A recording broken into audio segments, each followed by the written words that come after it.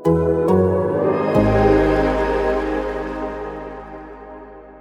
today's episode of the Sixers Beat, Rich and I break down the Sixers' acquisition of DeAnthony Melton, what he adds to the team, what role he can fill, and how that impacts the moves the Sixers make for the rest of the offseason.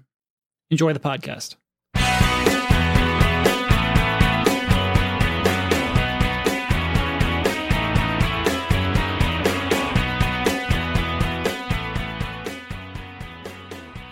If we could get a perimeter defender, maybe for draft pick, we'd feel very good about that.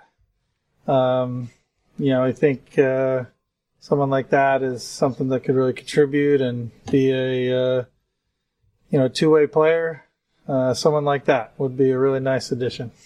That was Sixers President of Basketball Operations, Daryl Morey, talking about the acquisition of DeAnthony Melton, except he wasn't allowed to talk about the acquisition of DeAnthony Melton because even though we stuck around until, probably about 1:30 a.m. in the morning at that point, the trade wasn't official, and the league doesn't allow you to comment on trades that have not yet been made official. But Rich and I get a chance to talk about the DeAnthony Melton trade. We are not under any such obligations or league rules. So we will spend this podcast talking about the Sixers trade, where they acquired 24-year-old guard DeAnthony Melton for Danny Green and the 23rd overall pick. How you doing, Rich? Derek, I'm good. You know what Daryl Morey called that? He called that a Giambi press conference. Yes. Did you get that reference? It took me a Google search. I did not get that in real time, no. But I do remember it when he gave a very awkward, this is Jason Giambi, by the way. Not the one that Philly gets, because we always get the wrong brother. We get the worst one. Who? Did Jeremy. he take steroids too? I don't know. But that's what this press conference was about with Jason Giambi, where he basically said, after a report leaked that his federal grand jury testimony that, he had taken steroids, he said he was sorry to everybody. He said he had let everybody down, but he would not say why he did it. Yep. So I think that was a very old reference, which is funny. By the way, real quick, when I think of Jason Giambi, Moneyball, great movie. I haven't read the book in a long time.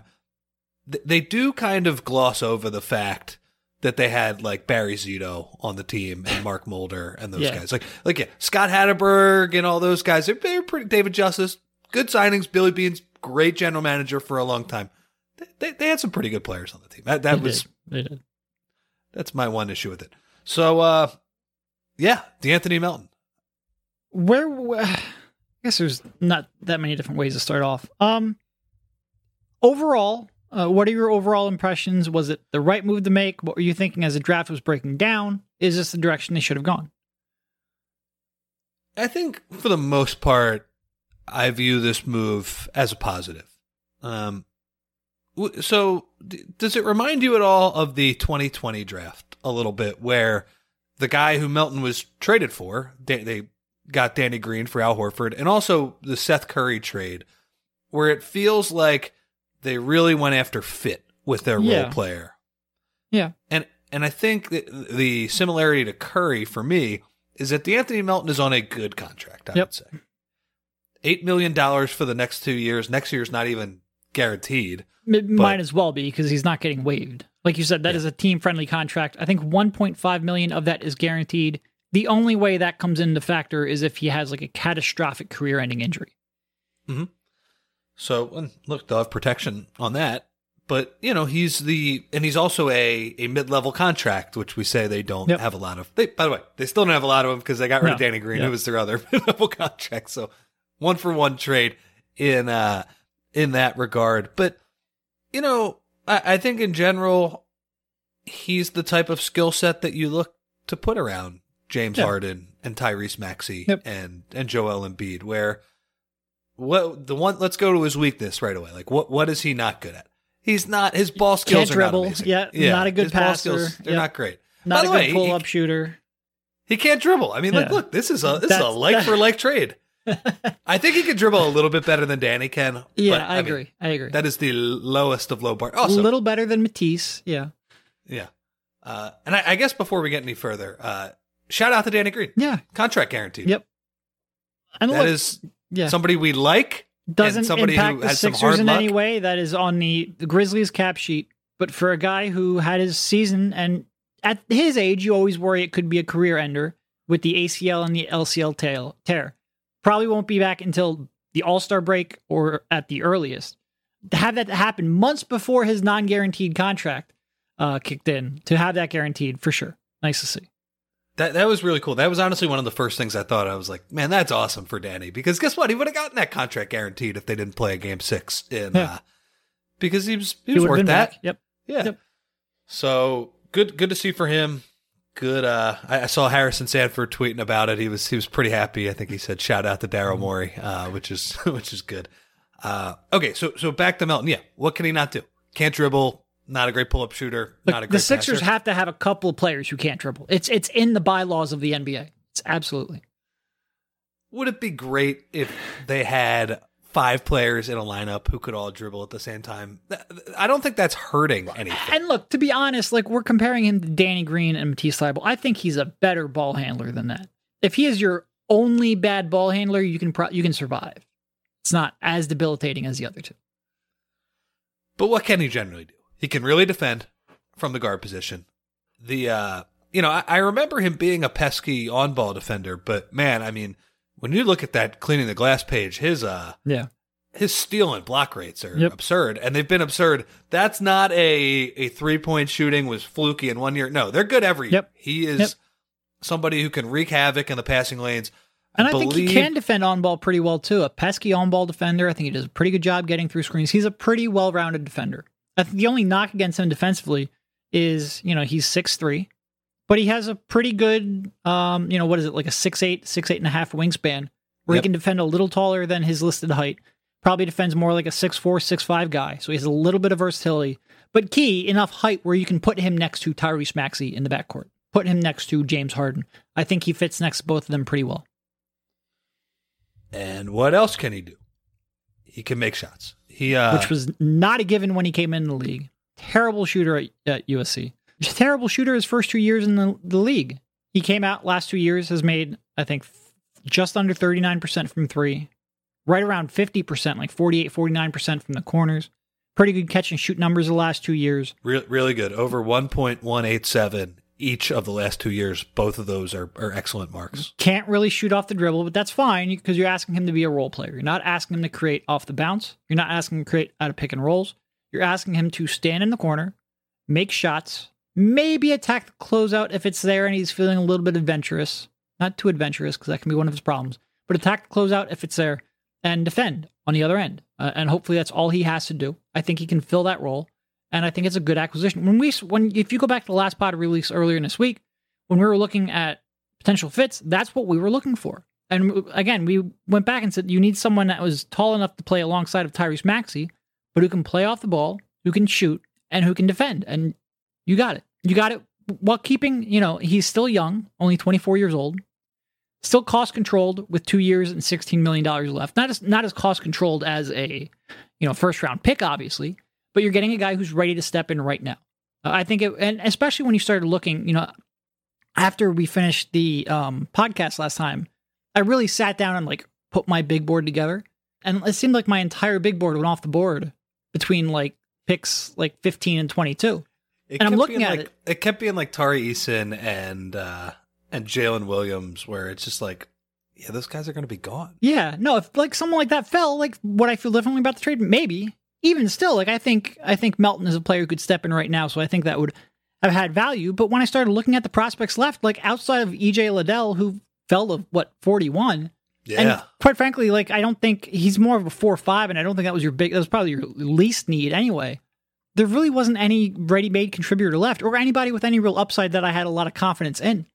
So I think with the way the draft was breaking, with Williams and Easton, with even LaRavia and Branham going before them, and Terry, there was just a lot of the guys that I was interested in were off the board for them to get. I mean, how many real rotation players were traded last night?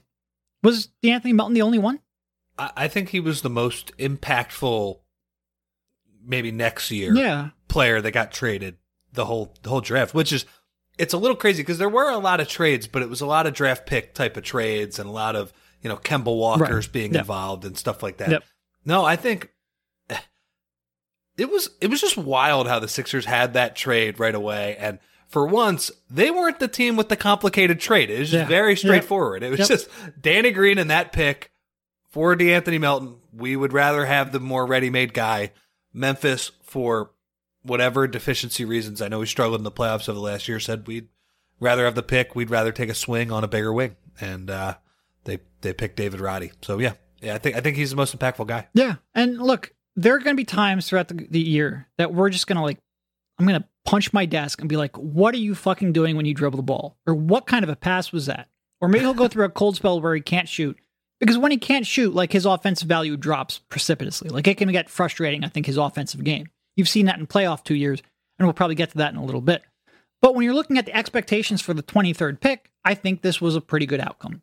And I think perhaps key, and you sort of alluded to this earlier, one thing with the draft, we always said they only have one draft pick they can really trade until 2029. And the moment you select a player, that pick loses value pretty quickly. This is a guy who I think is going to have value, real trade value at the deadline next summer. Even if it doesn't work out, or even if you want to make a bigger move, you have more value now in a trade than you had coming into yesterday, which I think is maybe not the primary focus, but I think something, we talked about this a couple podcasts back, where we said, I think Daryl Morey's goal this summer has to be to improve their depth. But I also think they need to retain flexibility and make moves that will end up being more valuable when they go to trade them the next time, so that Daryl Morey can keep his eyes focused on acquiring a star-level talent, because he's always going to do that. I think DeAnthony Melton will be worth more in 6 months than the 23rd pick and Danny Green, and I think with that contract, you're now a little more flexible.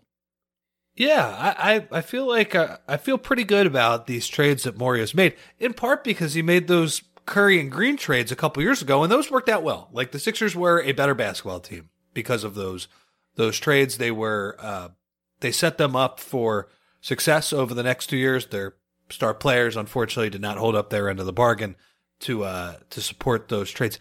Were you surprised at all? It just felt like good value, honestly. It just felt like when that trade first came down, my first thought was, I do not think DeAnthony Melton is a future all-star or anything like that, but especially when you look at his contract being so easy that's a good deal. That's a positive value contract. It just felt like that's all it takes, Danny and the 23rd pick. And thank God Memphis really, really wanted David Roddy, I guess. But I'm a little surprised that they couldn't get more for him, even if I think DeAnthony Melton is a player. DeAnthony Melton on this Sixers team can make a much bigger impact than he could on that Memphis team, because he got squeezed. There's a lot of guards, a lot of athleticism on that team. But still, I was still wondering, that's it? That's all it took? Yeah, no, he wasn't necessarily on my radar. It was a little surprising that it was that cheap. I think they did a good job, because we always worry, how much value do these draft picks actually have? Some year they just don't have value. A lot of people were talking about next year's draft being better and people waiting out for that one. We alluded to this a couple podcasts ago. We were talking about it a little bit with Kyle Neubeck there last night at the training complex. It feels like every year next year's draft class is listed as great and talked about as great. But I do think that sentiment was out there. And then it happens and it sucks. Yep. Yeah. But I do think that sentiment was out there. You didn't know how much value these picks in the 20s would have this year. I think they got good value for it, for sure. And again, that doesn't mean that DeAnthony Melton is a perfect player or that he won't frustrate you. He's not, and he probably will. But for what they had to work with, I think they did okay. Better than okay. I think they did good. Look, we talked about they had 4.5 players that you are comfortable playing in a playoff series. And even though DeAnthony Melton has struggled in the playoffs, I'm still going to say, look, that's a 15-game sample size. I like what he brings to the table for the most part. And considering the Sixers, their just lack of resources, I feel pretty confident saying they're up to 5.5. And that's, they still need to keep going. They still need to do well. I guess we can pivot a little bit now to the one downside to this trade, in my opinion. And that is, positionally, there's a little bit of overlap here. And by trading Danny Green, who you could play with Maxey Embiid and Harden, you could realistically slot him in at the 3. I'm not sure you could do that with Melton. Melton, I think at his best, is a great fit with both Maxey and Harden separate. Not both of them. Yep.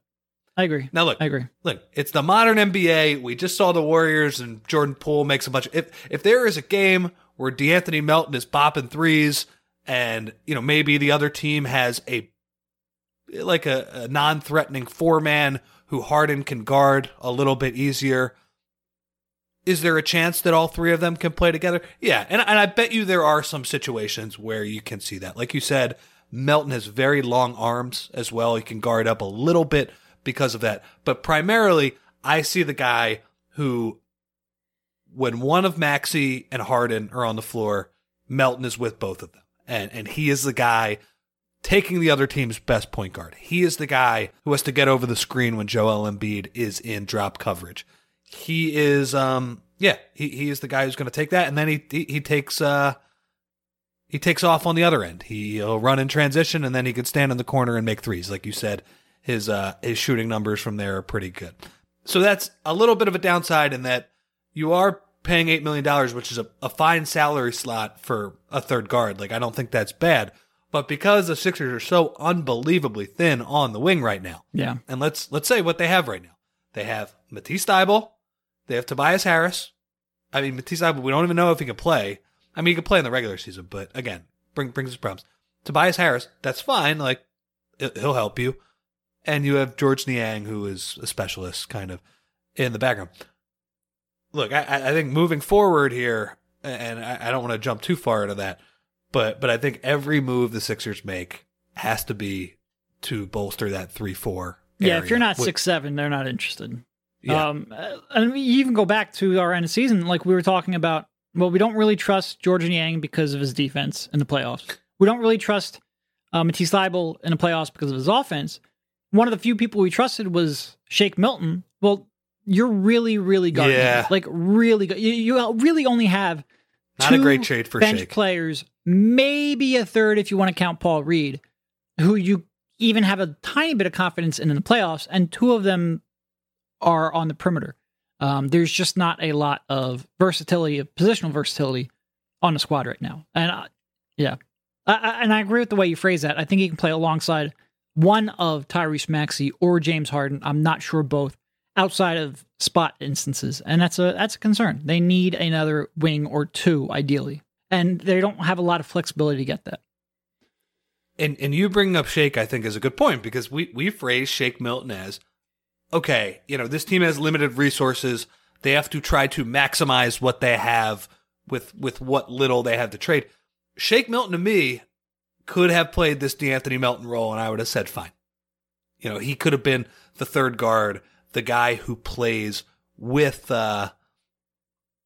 Maxey, with Harden. Now, maybe Shake becomes a little more expendable if another team is interested in him now. But yeah, there is a little bit of overlap here. And that, to me, is the one big negative, is that, like, man, I just wish DeAnthony Melton was like 3 inches taller, something like that. But then again, if he was 3 inches taller, he probably wouldn't have been on the move and available. So that's the one downside I see. And look, we can't judge it, I think, until we see the end of free agency here with, you had Daryl Morey afterwards in his Giambi press conference. He did talk about how there are about 8 or 12 guys who are available with, I think he described it like the constraints that we're working with, the CBA. Why don't you explain that real quick? Why, with this move, because we have been talking about this big mid-level exception, why that is probably not going to be available. Yeah, well, I think what's interesting, because there are two rumors that came out this week. First, PJ Tucker opting out of his, $7.4 million contract for next season. Immediately, the Sixers, both by Keith Pompey and Mark Stein, were linked to him. And immediately, there was a 3-year, $30 million framework thrown out there as a possible contract for PJ Tucker. And then there was also a lot of rumors, again, largely from Keith Pompey, that the Sixers were in talks with the Rockets for Eric Gordon. Well, first of all, right off the top, the Melton trade pretty much crosses Gordon off the list. In part because he's another 6'3" guard with a little different skill sets. what salary are you matching? Well, that's what I was getting to. In order to acquire, take back Gordon's $19.6 million contract, you have to send out somewhere in the $15.5 million range in salary yourself to make that legal under the CBA. You start looking up, without Danny Green's $10 million contract, there's really no way to get to $15.5 million without making it a larger deal that includes Tobias Harris, and there's no reason that the Rockets would want Tobias Harris. Maybe you can make it a 3-team, but that would be a much more consequential trade than the versions of a Eric Gordon acquisition we were thinking of before. So I think you can pretty much safely cross him off the list unless talks about Tobias Harris really start picking up steam here over the next couple of weeks. And quite frankly, if they trade Tobias Harris, positionally, you're probably not looking at Eric Gordon anyway. So cross that one off the list. PJ Tucker, in order to sign PJ Tucker to a 3-year, $30 million contract, you need the bigger of the two mid-level exceptions. That means it would hard cap you at that $155 million apron. Right now, the Sixers are, I believe, right around $151 million in salary cap commitments to 13 players. So they cannot, obviously, then, if you use that mid-level, you have to remain under $155 million. They can't do that and remain under $155. There is some things that could happen, or a combination of things that could happen or things we don't know about. Maybe James Harden does opt out, even though all the reporting has suggested he will opt in and then extend. If he opts out, takes a lower salary, you could trim a couple million off that way. If, you trade Furkan Korkmaz and George Niang into cap space, you could theoretically, and maybe Matisse Thybulle, you could clear a little bit of room. You could theoretically clear enough room where you could offer that mid-level, could offer that 3 years, $30 million. It's not completely off the table. It is tougher now that you took back salary for Danny Green's $10 million non-guaranteed. My gut tells me I don't think Daryl Morey's going to be constrained by the hard cap for PJ Tucker. Even if you could find someone to take Thybulle and Korkmaz off of his hands, which you'd be losing 2 rotation-ish players. Especially Thybulle, a regular season rotation player. That's an important role considering how much you're lacking it right now on the roster. Tucker an upgrade? Yes, but I think Daryl Morey is the type, and this is just sort of like a read I get, both from his moves in the past and also in conversation. I think he views that restriction as pretty severe, especially when you're talking about the potential of a guy who's, again, we say this all the time, but he's always superstar hunting.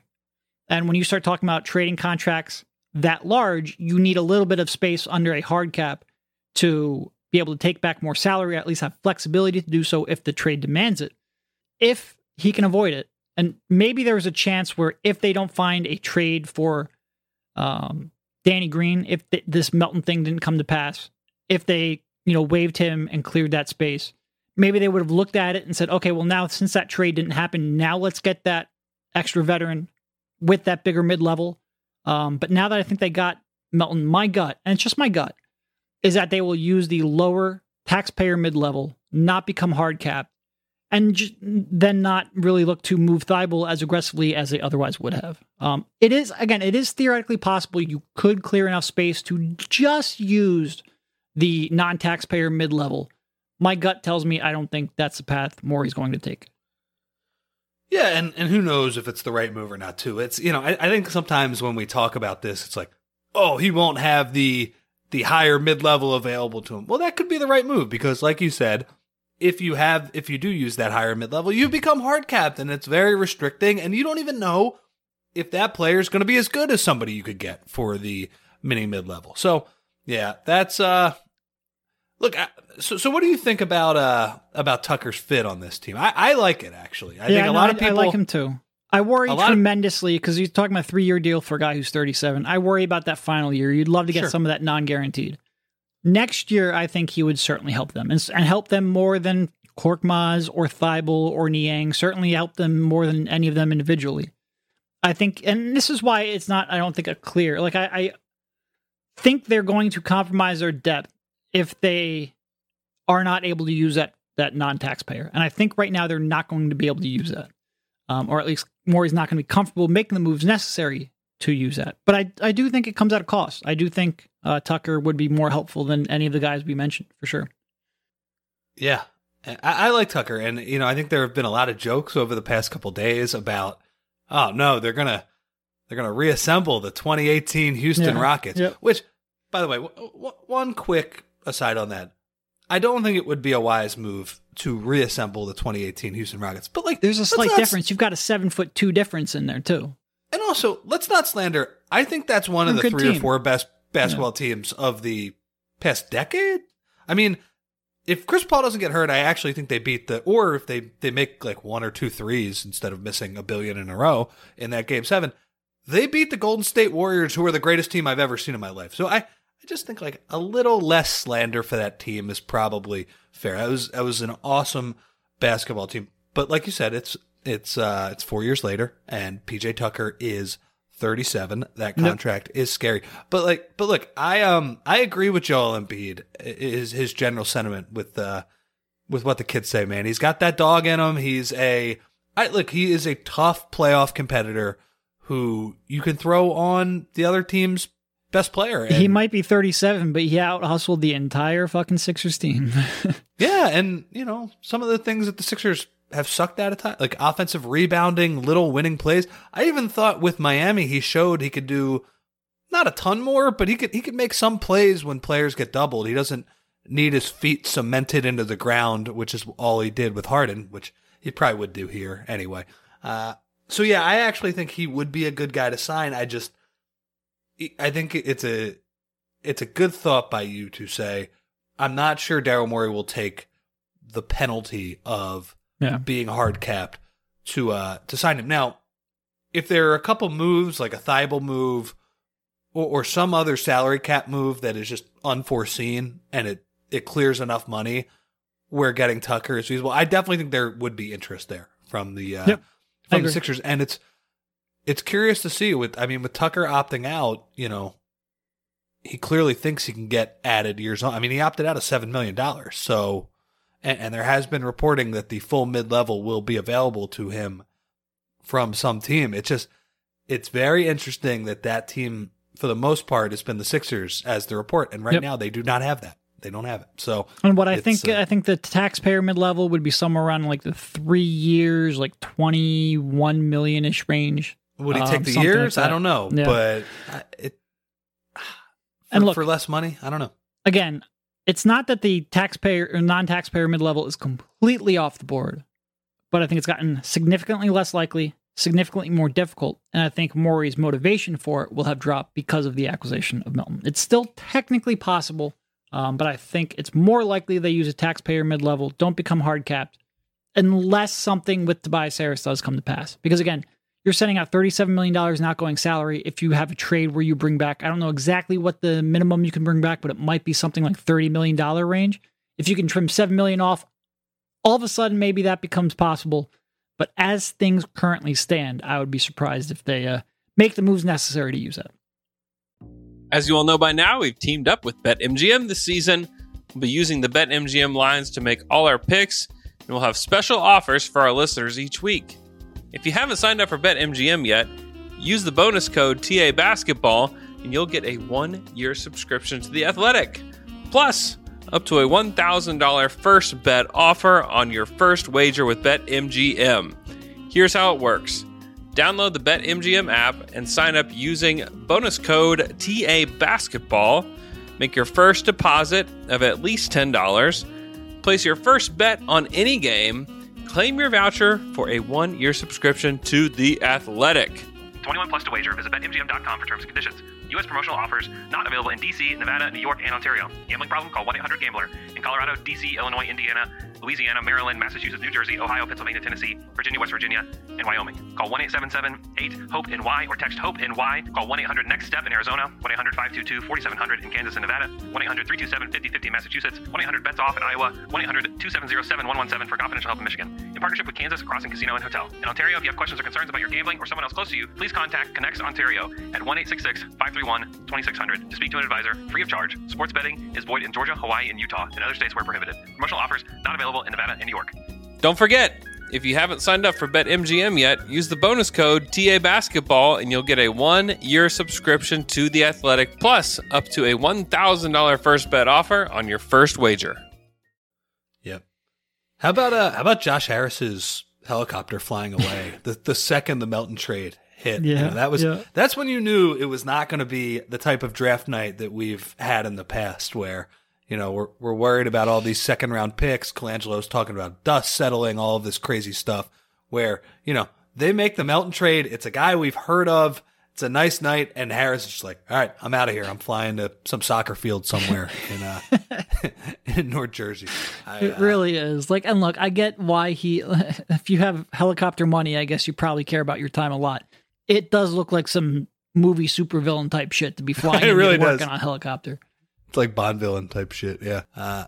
It's so basically though, I do think if it's not PJ Tucker, like you said, I think whatever moves they make, let's say they use the mini mid-level, I would expect them, if they do use that, to use the full thing and get the best 3-4 they can get at this point. And that would mean Tobias Harris is still here, which again, as we talked about in the Stay or Go pod, it's not ideal. It would be more ideal if you could break Tobias into two separate role players and to fulfill the 3 and D roles a little bit more. But yeah, I mean, if he and Thibault are going to be here, I think you need to load up, brother, on the 3-4s. And frankly, not only is it the mini mid level, they're going to have to hit on a minimum signing, I think, as well. Yeah. With the minimum contracts, which has been done. Look, you look at Golden State last year, they signed Otto Porter for the minimum, and that guy helped them through a lot of the playoffs. So it can be done, and hopefully, Maury touched on this a little bit, when you are offering minimum contracts out and players they're weighing offers from a bunch of different teams, the Sixers, their lack of depth here could be an asset where they could say, hey, we're going to give you a minimum contract, but we're going to give you a real role. You might be able to cash in next season. So that's where they stand right now, and that is the one, I would say, slight negative of the Melton deal, where I just see a pretty gaping hole on this roster right now at the wing position, and that is what it is. Can it be solved during the season? Maybe, and I think it's more of a playoff issue.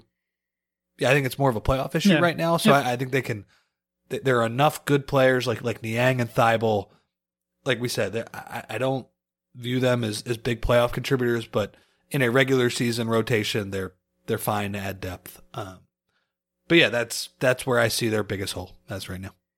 Yeah, and we will have free agency starts here next Thursday. They can technically start because nobody talks beforehand. All those deals just get announced within a minute. It's always easy to negotiate a $100 million contract in the matter of a minute.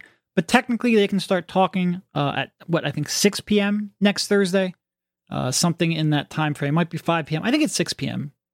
It doesn't matter. I think it's 6. Good job to the NBA by not making me stay up that late. Unlike last night, 8 o'clock start. What are we doing, people? Come on. Yeah, I was. This old man was definitely tired by the end of it. That was a 2 coffee night for me.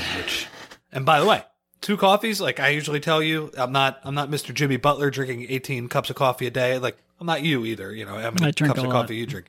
Yeah. Where if I usually drink more than 1 coffee a day, I really struggle to go to sleep. Not last night. I was out like a light after that, man. No, every game night, especially when I'm there at the arena, is a 2 coffee night for me. I can fall asleep within seconds of my head hitting the desk. It's been one of my great superpowers. It's not a superpower. You're an Avenger as far as I'm concerned. Yeah. Sleep, man. What's not a superpower is I am a very much a morning person working a field where all this stuff happens at night. But it is a trade-off. But yeah, we will have another podcast sort of talk about maybe some of the Sixers' potential fits. And then they can officially sign a contract, I think about a week later after the moratorium. So we have a little bit of time here. Next week, we'll get into a bunch of the free agency talk. But in terms of, I guess, sort of wrapping up this night, or at least the draft, to your point, I think there's very much a imbalance on the roster. But there is an imbalance on the roster coming in. And if that they shouldn't have taken a worse player just because they're taller. So I think there is a role for Melton. I'm going to have to struggle not to say Milton on the podcast because they're a little bit too close, both in size, in game, and in name. But I think if you shouldn't have taken a worse player, figure out how to make this work here in free agency, in trades, maybe even in season trades. they have a little bit of time. But I agree with you. In the playoffs, there's definitely work to be done. It could be worse too. You could be covering a team with two guys named Jalen Williams. Oh my God, I couldn't. Yeah. Or a guy named Ochi Abaji, as you proved last podcast. Yeah. No, I think that's a good way to wrap it up. I guess just for a couple minutes here, because I don't think we have a ton else to offer on this subject, but just needs to be mentioned because it's a pretty important figure on the team. Michael Rubin's going to sell his shares, his 10% ownership of the Philadelphia 76ers. He, I think pretty much everybody listening to this podcast knows who he is. He's a very public, front-facing guy who runs Fanatics and has made that a very, very wealthy company over the years. And the explanation is basically that he wants, and Michael Rubin is a pretty ambitious guy, that he wants to break into pretty much every facet of sports, including gambling, including licensing deals with individual players. And the explanation was that will be a conflict of interest for somebody who owns a basketball team. So only a 10% stake, but I would say he probably... Only a 10% stake, but I think that was the third largest stake in the team. Yeah, behind Blitzer and Harris. And yep. For somebody who had a 10% stake, he was very involved and very public facing. So it's it seems like he's still going to be around the arena, but he's just not officially going to be a part of the team. I thought it was interesting. I think it was in Yaron Weitzman's story. This was a very interesting paragraph, in my opinion, on Fox Sports. To that point, according to multiple sources, the league office recently told Harris that Rubin, freed from the constraints of the league's collective bargaining agreement and anti-tampering laws, will be able to help the Sixers more than ever. That is funny. I don't know. Hey, it's like, if the Raptors can have Drake, I guess Sixers can have Michael Rubin. Worldwide Rubin. Yeah. Yep. Yeah. And look, he is, like you said, he was very involved. He's very present. You see him at, I would say, most games, sitting there courtside with somebody famous almost every time. It's a rapper or Guy Fieri or a politician. Meek is his best friend. So, yeah. Or a Boston sports owner, Oh, yeah. Bob Kraft. Yeah. But yeah, no, definitely. We'll see how it shakes out and how around the team he is. But definitely it's like I said, he was the third largest shareholder who was very present and very involved. So definitely an impact. All right. I think that's probably just about all that I have. We will have another podcast here early next week, certainly before free agency starts. Thank you, Rich, for jumping on, and we will talk to you soon. See you, man.